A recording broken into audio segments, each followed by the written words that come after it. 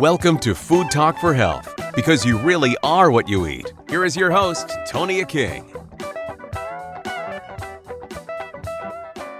My guest today is New York Times bestselling author, journalist Dan Buettner. We're talking about the brand new book, The Blue Zones, American Kitchen. Thanks for joining me, Dan. It's a delight. The Blue Zones have always fascinated me, especially because of my Italian heritage and kind of living that way growing up. And, the first book that you did was fascinating because I always thought about how, you talked about Sardinia in Italy, you talked about Greece, Okinawa, and how in the world did they get to Loma Linda from there? Loma Linda is a concentration of Seventh-day Adventists, and they conservative Christians, but they eat a biblical diet. They take their diet directly from the Bible, Genesis chapter 1. Wow. God basically talks about the Garden of Eden. Every plant that bears seed, so that's nuts and beans and legumes, and every tree that bears fruit, which of course is citrus and apples and avocados, tomatoes, etc. And they actually follow that. So, the average American could live an extra 10 years if they were eating a whole food plant-based diet over eating a standard American diet. And the Adventists were doing it, and so were people in all the other blue zones in Sardinia, mostly a plant-based diet. I'm fascinated by why you decided to then dig into the American kitchen.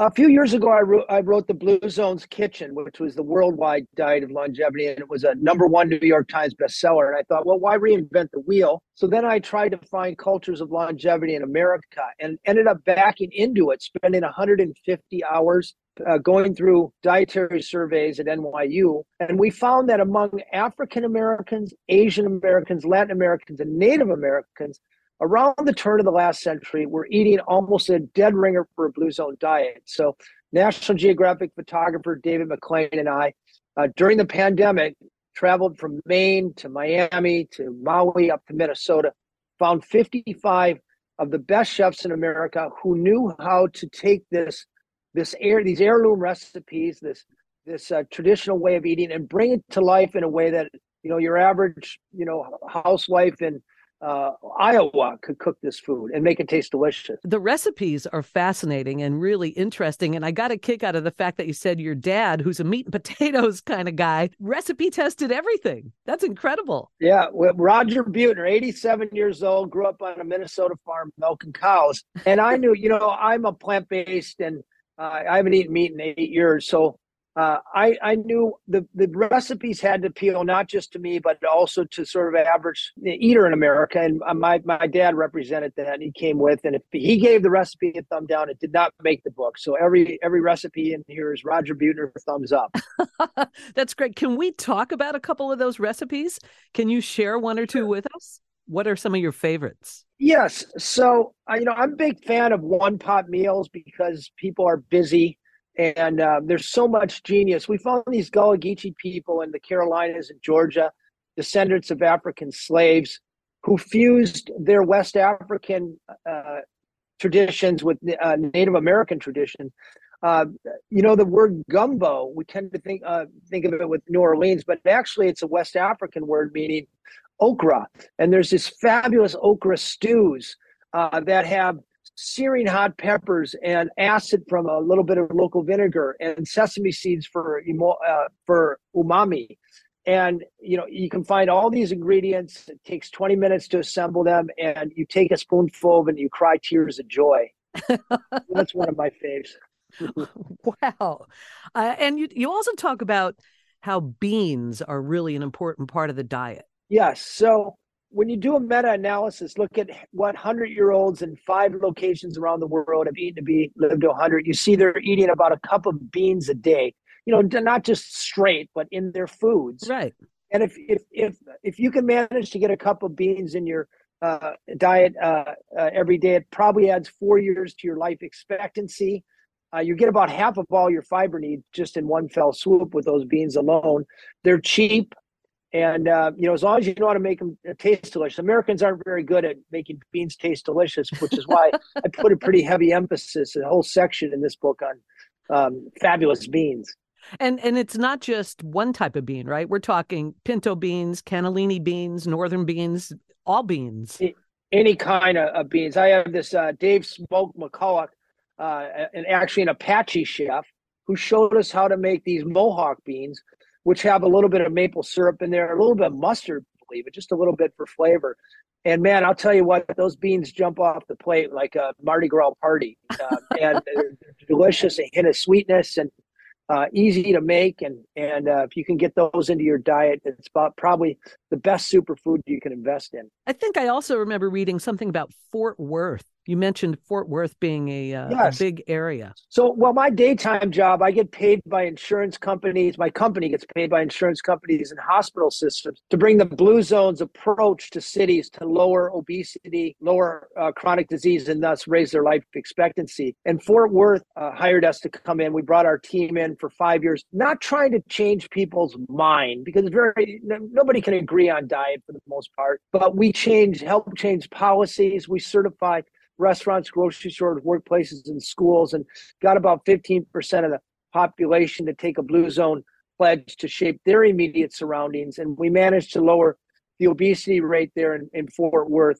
It went up in the rest of Texas. In Fort Worth, it went down by 3%, occasioning about $250 million a year in healthcare cost savings. So since then, we've now been working in 71 American cities. It's called the Blue Zones Project, and I'm just the founder. We have 150 really capable full-time people who execute on it. How exciting. We're talking about the Blue Zone's American Kitchen with Dan Buettner. Do you have another recipe that you might tease us with? Heard about your Hoppin' John recipe. Hoppin' John. So, I mean, this is it. People are obsessed with protein in America. But if you look at the CDC website, you'll see that the average American gets twice the protein that they need. But nevertheless, I wanted to make sure there were protein-rich recipes. And whenever you have a rice and a bean, you don't even have to eat them at the same time during the day, but together, they give you all the amino acids necessary for human sustenance. They're full of fiber, a whole protein, so to speak. So the Hoppin' John, another recipe originated by African Americans. It's a celebratory food on New Year's. Mostly beans and rice, and but they gussy it up so it tastes delicious. And once again, this is another manifestation of the healthiest foods throughout history have been peasant foods that poor people have eaten every day. But they like to eat delicious food as much as everybody else. So there are literally hundreds of years of observed trial and error to make these recipes here taste delicious. And the taste, I think, is the most important ingredient in any longevity recipe. Because if you're not going to eat it for a long time, it doesn't do any good for you. There's no pill, there's no supplement, there's no genetic intervention that exists right now. But to get that extra 10 years, you learn how to make plant-based food taste delicious. Learn how to do it. Most of the time, all you need is an Instapot or a crock pot, and get in the habit of doing it every day. And your chance of disease plummet, and your life expectancy soars. Boy, Dan, you are on a mission to help us definitely feel better and stay healthy. How do we get the general public to really buy into it and really, get on board? Here's an actionable idea. This year, about January 1st, right around the corner, about 80 million Americans will do New Year's resolutions. Half of them will be off that resolution by January 19th. Instead of getting on that monkey wheel again, get a book like the Blue Zone American Kitchen. It doesn't have to be my book. There's lots of great whole plant-based cookbooks. Page through it with your family. Identify a dozen recipes and cook 3 of them a week for January. I guarantee you, after those 12 recipes, you'll find a handful that you love. And after that, my job is over. You know how to cook it, you know how to shop for it, and you know your family loves it. It's the best thing you can do for your family. And once you identify tasty food, it becomes a long-term habit. I found a recipe in Sardinia, minestrone. I eat it every day for breakfast. I turn off my brain, start my day with that. I get all the fiber I need and most of the micronutrients. It costs me about $1 a serving. How can we follow you and learn more about the Blue Zone's American Kitchen? So thank you. At Dan Buettner on Instagram. And I answer all my questions. So if you direct message me, I'll answer. I have new longevity tips every day. The Blue Zone's American Kitchen, I like to think it's literally a gift of life this holiday season. That's on Amazon or at my website, danbuettner.com. And thank you very much. I really appreciate your time today, Dan. Thanks so much. You've been listening to Food Talk for Health with Tonia King. Thanks for joining us. Eat well to be well. Please check out our new podcast for Food Talk for Health wherever you get your podcasts from.